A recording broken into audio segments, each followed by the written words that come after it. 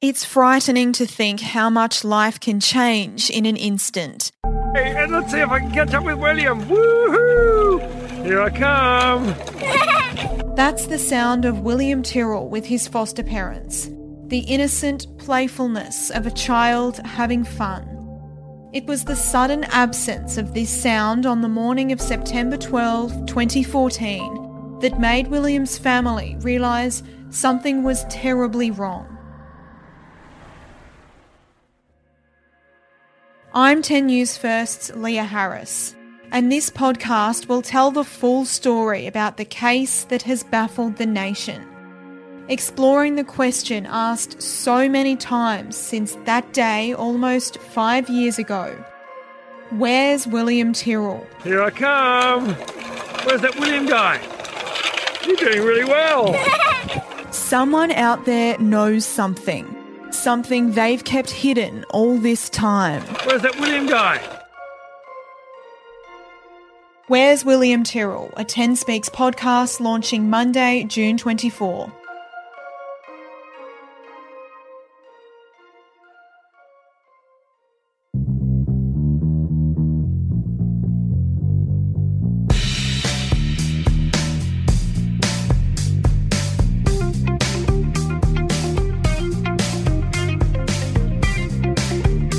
Welcome to the Professor and the Hack. We're up to episode 14. We're going to spring a little surprise on you this time. I am the Hack. I remain the Hack. Hugh Rimmington here.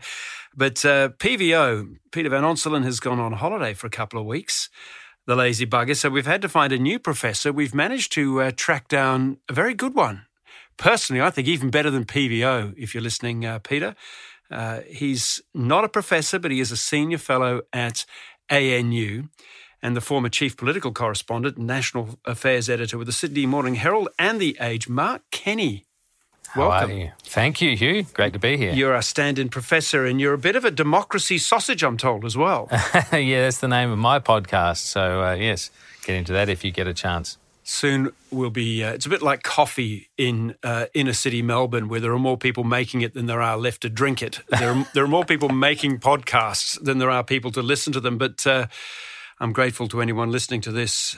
And good to have you on board, Mark. Now, we're at the point where we're just about, in the next couple of weeks, to see a new parliament. And the Governor-General will roll up, and he will do, as form and tradition requires, map out in a speech the sort of legislative agenda of the new Scott Morrison government in the 46th Parliament. And the big mystery is, what is the agenda of the Scott Morrison government? Well, you're right. It is something of a mystery because really what the election was about not voting for Labor. That was certainly the government's major pitch. It had its tax cuts, this whole series of tax cuts, the three-stage series really, the bottom one or the first stage of which has bipartisan agreement. And those are those tax cuts which were promised to flow from July 1, but which of course can't because the Parliament hasn't yet sat. The government must have known that at the time. Then there's disagreement over stages 2 and 3, which come in 2022 and 2024. So, some way down the track. Now, there's enough controversy around that to sustain some political arguments, some argy-bargy over coming weeks or months. Who knows how that's going to go? It does depend on whether the government can get the numbers or, from the crossbench, or whether Labor decides to roll over on the whole thing. We don't know where that's going to land at the moment. But beyond all of this, the government really doesn't have much of an agenda that it's articulated. It's, talked in the election campaign about, I think it was $100 billion worth of infrastructure spending that's in the pipeline. That's all well and good. Again, there's not going to be much disagreement over it, and a lot of that will be a long way down the track.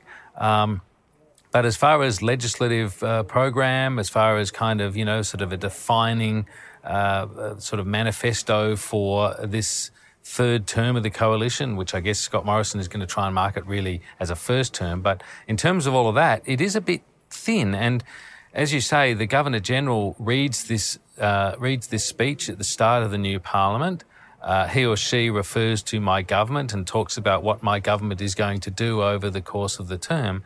So we'll be looking with some interest as to whatever that is, because we don't really know what this government's going to do beyond tax cuts and a few other sort of minor things. Of course, events, to use the great word, sometimes present any government with the thing that defines them, the stuff that didn't form any part of the political campaign, whether it was a 9/11 event or a GFC type event, whatever might come out of China over the next couple of years or out of the global economy.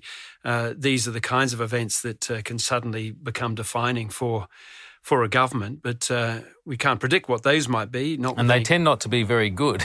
No, absolutely. No, there are very few events that come out of a clear blue sky that miraculously improve everyone's well-being. Yes. So, well, let's talk about tax, because it goes down to a really interesting fundamental debate in some ways. And that is, what is a mandate? This is a bit tedious and technical, I suppose, but the government says, look, we went to the election with these 3 tranches of tax cuts. The third of them doesn't come into play until 2024, 2025. So in other words, it's into the next electoral cycle. There's another election to take place before that comes along. I've got some views about this, but I'm interested in yours. Can you claim a mandate for something which is falling outside the electoral, the term of the current parliament? Yeah, it's a very good question, Hugh, because the whole question of mandate, the whole argument over mandate is a contested one all the time anyway. Even within this term, you often have an argument about mandate, because governments always say that they put these things to the electorate. They were quite clear about them, and therefore, having been elected, having been able to form a government, that they are now within their rights to pursue that. The parliament should get out of the way, particularly the Senate, where the government doesn't need to have control and rarely does. The Senate should get out of the way, respect the will of the Australian voters and pass legislation. However, the individual senators always take the view, particularly as we have these increasingly kind of I suppose, assertive crossbenchers, they always take the view that the voters have given them a very specific review and a just role, or sometimes veto role, in respect of legislation that is not in their interest or in the state interest that they come from, or whatever it might be. So, it's a contested idea even within a government term. What this government's proposing is that the parliament should get out of the way, because it has a mandate for these tax changes, for these tax cuts that will be very generous for people at the top end eventually when they come in. I think in excess of $11,000 a year for the top income brackets in lower taxes as a result of these cuts. And as you say, they don't come into 2024, 25. So there is a real kind of, there's a double argument here. Do you have a mandate for these tax cuts in exactly the way you're proposing them? And can you even have a mandate for a subsequent term of parliament? I mean, there's going to be an election. I'm going to argue against myself on this. It will make this argument, and that is that I believe you have to be able to claim a mandate for a long-term vision. One of the problems that we argue about in Australian political life is that everything's short-termism. Everything's based on the next news poll and so on. We were reminded of this a little bit with the Hawke funeral orations that came in about how much he and Keating really did have a long-term transformative agenda. Yeah. But they did it piecemeal as they went. But even if you look at things like, say, big defence acquisition programs, submarines and so on, they go well outside the 3-year term of a parliament. And so you have to at some stage commit to some things. But I'm not sure about tax returns, where it's into another election when you don't know what the economic circumstances are going to be when that comes to pass. They could be worse than they are now. So to me, when it comes to tax mandates into the next thing, I think there is some ground for the Labor Party and others to argue that it doesn't apply. But it seems what we are going to get is definitely this first stage tax return, which will mean that low and middle income earners will get a $1,000 and up to $1,080 money back. So that's not bad. Yeah. And then stage 2 comes in 2022, which is really shifting the top income threshold. This is for the 19% tax bracket. So those are on the lowest, lower level incomes. It goes up from $41,000 to $45,000. So that's a bit of a tax break. It'll cost the economy nearly $50 billion to do that. But that's some money in people's pockets. That's going to get through, isn't it? There's no argument about that. Well, I think there's argument about it in the sense that at the moment, Labor is saying, and it took a plan to the election to oppose stage 2 of the tax cuts. So there is at least potential argument for Labor to continue with that position. However, I think there is a recognition by Labor that it needs to acknowledge the result of the election here, and that whilst everyone thought Labor was going to win, it most certainly did not. And as a result of that, there is a very strong kind of moral argument that the government ought to be allowed to proceed with its tax cuts, particularly because, as I said, those tax cuts largely formed sort of 80-90% of the whole pitch that the government was putting to voters for its third term. So it's not like they were hidden under a bushel somewhere. These were, this was the government's platform. So I think the argument within Labor about what to do now, my reading of it, and I've spoken to a few people, and they haven't settled this position, but my reading of it is that they are having an argument that has essentially 3 options: to maintain their current position of opposition to stages 2 and 3. I don't think they'll do that. To agree to stage 2 and argue that effectively discharges their sort of mandate responsibility. That is to accept that the government does have a mandate for stage 2, that Labor lost the election, therefore it lost the argument over this, and it ought to just get out of the way. And then I think there'll be some people who are of the view that, look, we ought to just let the whole package through. The government is insisting that it will not break up the package. This is a key point here. The government is insisting that it will not break up stages 1, 2 and 3. It wants the whole thing presented holus bolus. Now, that's a strong negotiating position for the government to put.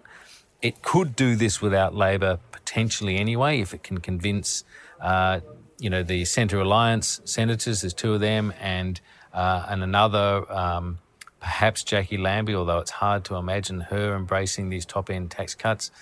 But, there's some talk about it. Pauline Hanson's made some noises around it, but she wants money for a coal-fired power station. She's got a very high price for her vote. She has a very high price for her vote. So it's possible that the government... Corey Bernardi's there. Corey Bernardi's already indicated that he supports these tax cuts. The government needs to find 4 senators out of the 6 crossbenchers. That's basically correct. The arithmetic. Yeah. That's right. So Labor's argument is to either wave the whole lot through, oppose the whole lot, or do something in the middle, which it would argue is both shows some respect to the verdict of the voters at the election, but which also preserves the principle that you can't bind a future parliament on such a critical spending matter. And that's, goes to your point. It makes it amazingly interesting, because if Labor was to say, hold the view that they accept stage 1's not at issue. Stage 2, they'll accept, as you point out, that the mandate exists, it's reasonable, they will vote that through. Stage 3, they're not going to vote for. And so therefore, if the package is not broken up, if it comes as 3 stages or nothing, Labor says, well, we'll sit on the sidelines and oppose that.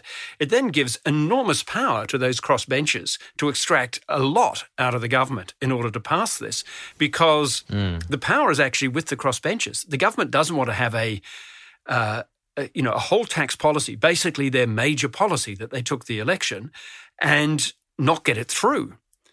No, I agree. I think it does give a lot of power to the crossbench, and we've seen that in recent years, crossbenchers having a lot of power and exercising that from time to time, sometimes excessively, and it depends on the degree of coordination and so forth. I think that it also contains, however, that scenario that you outlined also contains some pretty big risks for Labor, because Labor would be standing in the way of tax cuts in the short term for people at the bottom end. And we know, contrary to what the government campaigned on, the strong economy, its superior economic management credentials and all that, we actually know the economy, since the election, some truths have been told about it, it's facing some real difficulties. We've got interest rates that have just been moved to new emergency lows to try and, keep some activity going in the economy. And there is a view from the Reserve Bank and from other economists that the government needs to be doing things with fiscal policy as well. The bank handles monetary policy, but the government could be doing things on the fiscal side as well. That means cutting spending. Or perhaps stimulating spending. I don't know. That's right. It could mean increasing spending, but doing so in a way that is stimulatory. Now, most people think that these first round tax cuts you were talking about, the up to $1,080 that would come to people quite quickly within months. that will have a good stimulatory effect. I mean, it takes your mind back to 2008-9 with the global financial crisis and the direct cash injections that the Rudd Swan government did back then, and that did, along with some other spending, save Australia from going into recession. So these tax cuts are supported by both sides. They have this stimulatory effect that they would have at a time when the economy's soft, when demand is soft. So there's a lot of good arguments for doing it. And if Labor is sort of bloody-mindedly standing in the way of tax cuts down the track, but holding these tax cuts hostage, the government will think it's got a political win on its hands, even though it's coming at the cost of the economy. So there's some pretty high stakes going to be played here. And I think Labor would want to think very carefully about whether it wants to have a huge bare-knuckle fight over this so quickly after losing an election, and so quickly after losing one that everyone thought it was going to win. Absolutely. Mark Kenny sitting in for us here on The Professor and the Hack for Peter Van Onselen. We've got a lot to discuss. There is a great deal going on, and we're going to do that after a very brief break. If you want news delivered differently... Rebel Wilson is co-hosting the show tonight. It's confusing, Carrie, because I'm also blonde and white, so... The project is where it's at. Tomorrow is the National Day of Action against bullying and violence. If it's going down... What the hell is going on? We're breaking it down. Would you go so far as to say that Facebook have destroyed democracy? We need to go back to MySpace, all of us. Yeah. It's the news tuned to a different beat. Good times, Carrie. Good times. The project, weeknights on 10.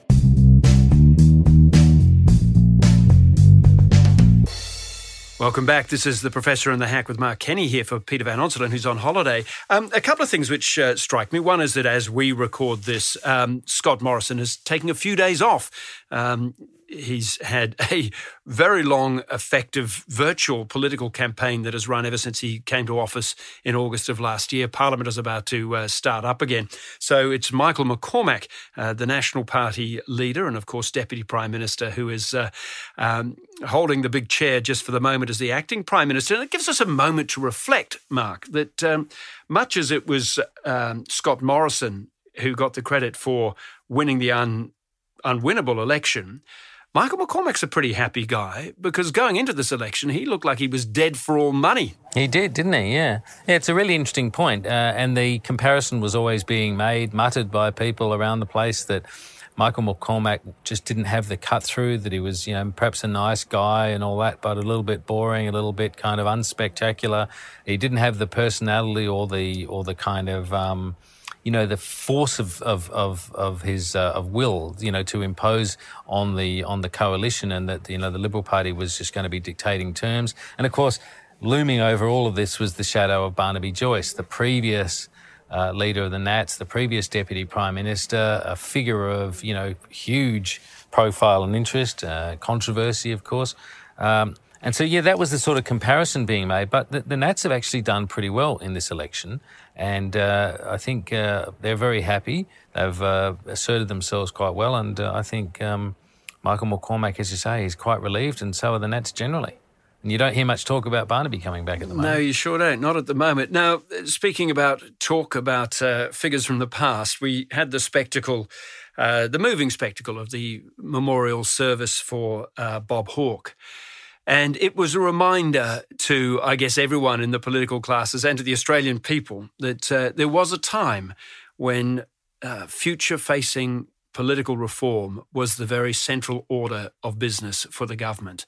And with two figures, Bob Hawke and Paul Keating, you had two brilliant human beings who had enormous force of personality, a great willingness to persuade, to shift reform through. How do you think, as they discussed all this over the tea and the tiny cakes afterwards, the current year of political operators were thinking as they look back at that? Well, it's a really good question because I just think the whole advent of Bob Hawke, his death 2 days before polling day in that election, was such a fascinating sort of political circumstance, such an interesting dynamic for what it raised, for what it raised in terms of comparisons between Labor now and Labor then, but also just politics then. And also I think you have to temper some of that with, a little bit of caution about the nostalgia that the nostalgic lens through which we tend to look back on some things, forgetting some of the details. You forget the space in between sometimes, the big events that occurred or the achievements that were made in a reform sense. You tend to forget how difficult they might have been. So I think there's probably in over those tea and cakes and in the whole reflection about the Hawke-Keating period, there were probably some people who are also saying, look, let's not kid ourselves that was all easy. I don't think anyone presumes it was easy. But I think what struck me is that you had effectively a funeral for a man. And normally at a funeral, people will say what a great bloke he was and all the usual kinds of stuff about it. And you got that. But what you also got from Bill Kelty, from Kim Beazley, from Ross Garnaut, the former chief economics advisor to Bob Hawke, there, even from Scott Morrison in a very, very powerful and I thought very generous, well-measured speech from the current Prime Minister, what they were talking about was policy. It was and of course from Keating himself, it was about policy. It was the substance of the changes that the Hawke government had brought through. Howard can point to policy, particularly on the GFC and intervening in East Timor and the gun buybacks, rather more controversially in the way in which he bound us to the American alliance with the Iraq invasion and so on, and Afghanistan. So there's no doubt about Howard having a legacy of real, genuine substance. But probably it would be fair to say the Hawke-Keating legacy is a larger one in terms of its transformative difference. And yet there is the sense that either because the times, the digital age has made that too difficult, or perhaps the personalities are smaller, but no one seems to be doing it. Or perhaps some of those things have been done. I mean, there is a little bit of that about it too, isn't there? That, you only get to float the dollar once, you only get to sort of, lower tariffs on imports sort of once, unless you're like Trump and you reimpose them again, of course. So there were some big sort of jobs of reform that were taken on by the Labor government through the 80s and the 90s. And that's true. There's no denying that. But having done those, some of the reform tasks after that are perhaps a little less sexy, a little less momentous, and don't tend to get reflected as well. I mean, I do think there is an element of that. I don't wish to minimise the achievement. I think what was really interesting, though, about the comparison between then and now, and particularly in the comparison as it applied to Labor, was that we were in an election campaign when Bob died, where, as I say, Labor was expected to win, and where the whole thing had been about Labor's big target strategy, its detailed policy agenda in a range of areas. And there was some admiration, I think, ahead of the election on the part of people, across the spectrum, certainly from the centre to the left, some admiration that here was a party putting forward, redistributive plans that were, exposed the Labor Party to some criticism, and that this was in that whole tradition. But in a way, what I think that overlooked, apart from the fact that it turned out not to work, what it overlooked is that Hawke and Keating, as you said before, they sort of did it in a bit of a piecemeal way.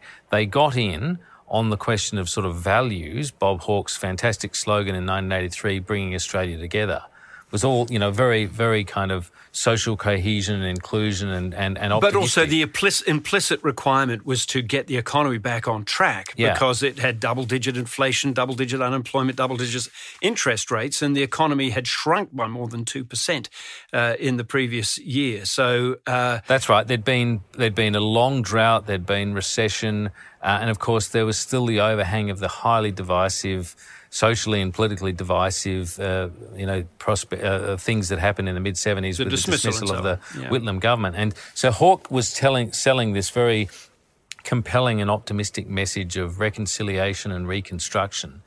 And that was pitch perfect for the time, and it got elected. And then the government set about doing things. And I think one of the lessons that comes out of all of this that we can say now, having watched that period and having watched what happened at the election, is that voters are quite conservative in changing governments, and governments can change countries, governments can change the nation, but voters tend to only want to change the government, and they'll leave that second part of it for a government to do, and governments can use all of the bureaucracy and the power of incumbency to float ideas and to prosecute those ideas, develop them and sell them and actually enact those change. Whereas what Labor was proposing at the election here in 2019 was arguably to do both, to try and change the nation from opposition.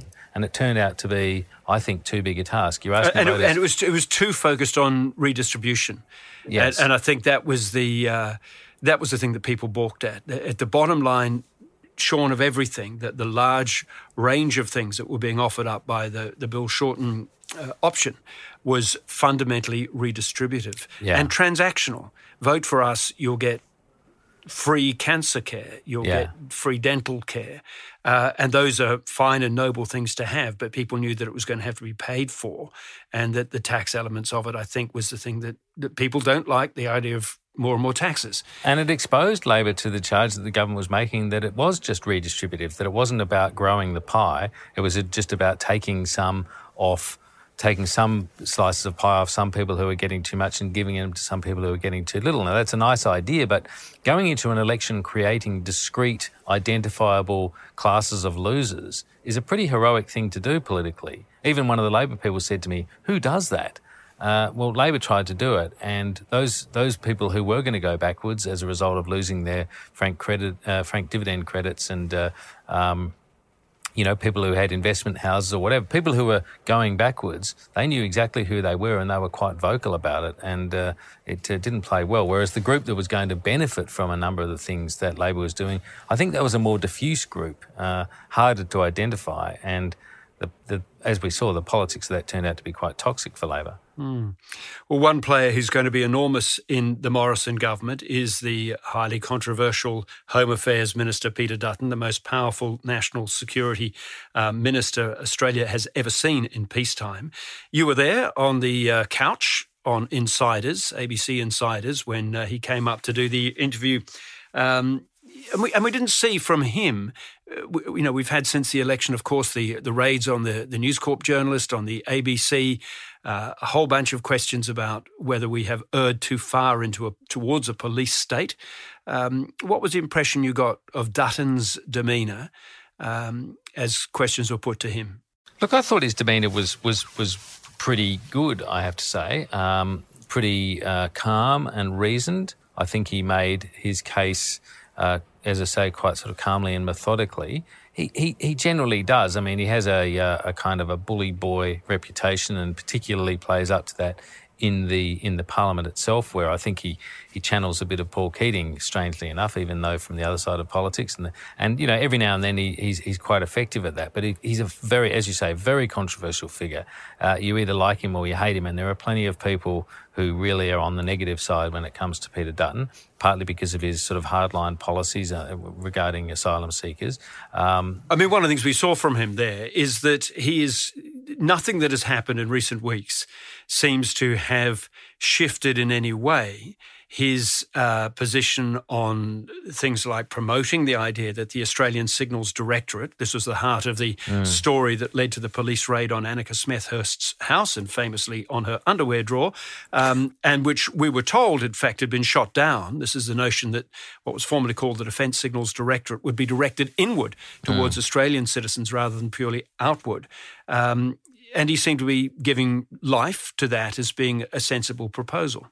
Yeah, well, that's right. He's not one who takes backward steps, and he wasn't really taking any backward steps there. But I think he was making the point that he was trying to make the point that to the extent that the ASD would be directing some of its capacities inward, it would be directed specifically at groups that were engaged in online criminal activity, or the lead up to criminal activity, conspiracy to commit major criminal acts and so forth, whether that be... I wonder how people know that, though, unless you're looking.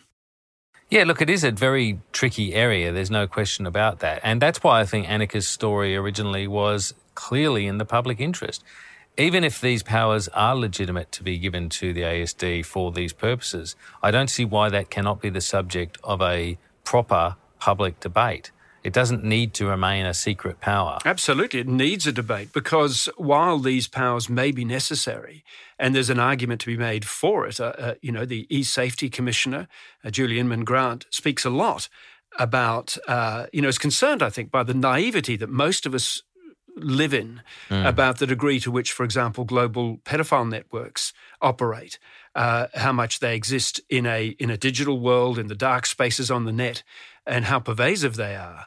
So the notion that there might need to be extra powers and tools to, say, disrupt some of those operators is an argument that can be made, but it should be made out in the public space.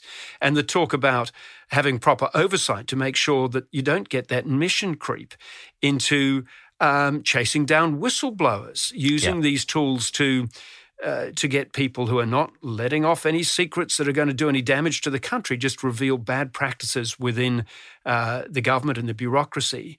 That's where the concern lies and where the oversight is so necessary and where, frankly, the doubts exist as to whether Peter Dutton has the instincts to give much room for that kind of oversight when he wants the extra powers. Yeah, I couldn't agree more. I think you put it perfectly, and it is really about that balance. And the answer to that is as much transparency as is possible, particularly in terms of the policy, if not in terms of the enactment of those powers, but in terms of the policy, that would give the state those powers. And of course, vigorous ongoing oversight. And we just haven't had that in Australia. This is the problem. We've had something like 75 pieces of legislation since September 11 in 2001. And very few people would argue against any of those individual increments. But the cumulative effect is a strong, very severe tightening of freedoms in Australia, and they're critical freedoms to a proper functioning liberal democracy, and we need to guard that very jealously. And I think both sides of politics have been too eager to be persuaded by security agencies about the need for these ever-expanding powers, and they've used that leverage, very strongly in justifying them. We need a process in the Parliament which is sufficiently robust and courageous to actually ask all of these difficult questions, to really make security agencies and governments justify whether they really need to go that far and to justify it on an ongoing basis so that, as I say, I think oversight is absolutely critical here in terms of how these powers are being used on an ongoing basis. Well, speaking about freedoms, we've seen in recent days these extraordinary scenes on the streets of Hong Kong with up to 2 million people taking to the streets to resist a law that they wanted to pass, which would have the effect of allowing the extradition of people who are deemed to have broken laws within China, allowing them to be extradited over the border to basically disappear into what passes for a legal system in China. And by the way, that would also apply to anyone passing through Hong Kong airport, could be seized under these rules and or the rules that have now been put aside for the moment and not legislated after the protests. These are enormous scenes. One of the first major acts as Prime Minister in the new Parliament will be Scott Morrison going to the G20 in Japan at the end of this month. He will meet up there with Xi Jinping. He met up with, was in company of Trump and others during the D-Day commemorations. But the G20 is a moment in which our Prime Minister will be in the room with these people. It'll be very interesting to see whether he makes any statement to gently guide Xi Jinping to an understanding that this pursuit of these powers into a place like Hong Kong might be counterproductive. What are you expecting, do you think? Well, frankly, I'm not particularly optimistic about Australia making strident statements here because I think we've seen a fairly mute response from the mainstream of politics and government in Australia over these demonstrations. I mean, as you say, it's been a really remarkable show of public will in Hong Kong. People are resisting this expansion of these powers from Beijing, and I think it's one of those things where you would expect liberal democracies like our own to be very strongly siding with those people, particularly seeing as they are seeking to assert rights that they have and rights that they were guaranteed to have to maintain as part of the 1997 handover from the UK, from Britain to China of Hong Kong. And those rights seem to be being very severely attenuated by this extradition power.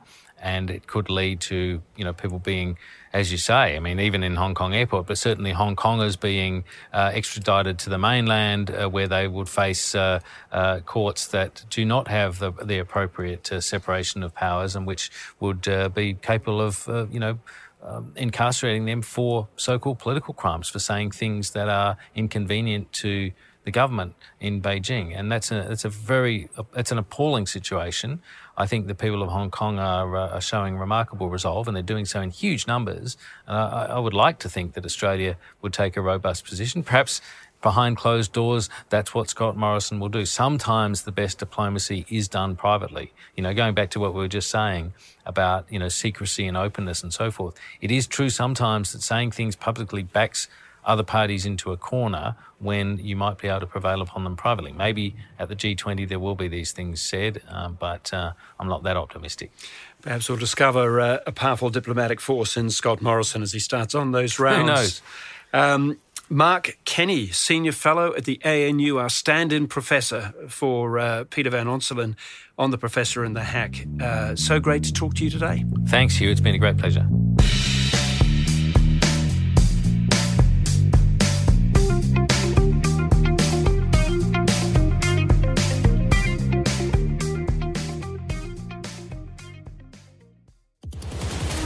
You have been listening to a 10 News First podcast for 10 Speaks.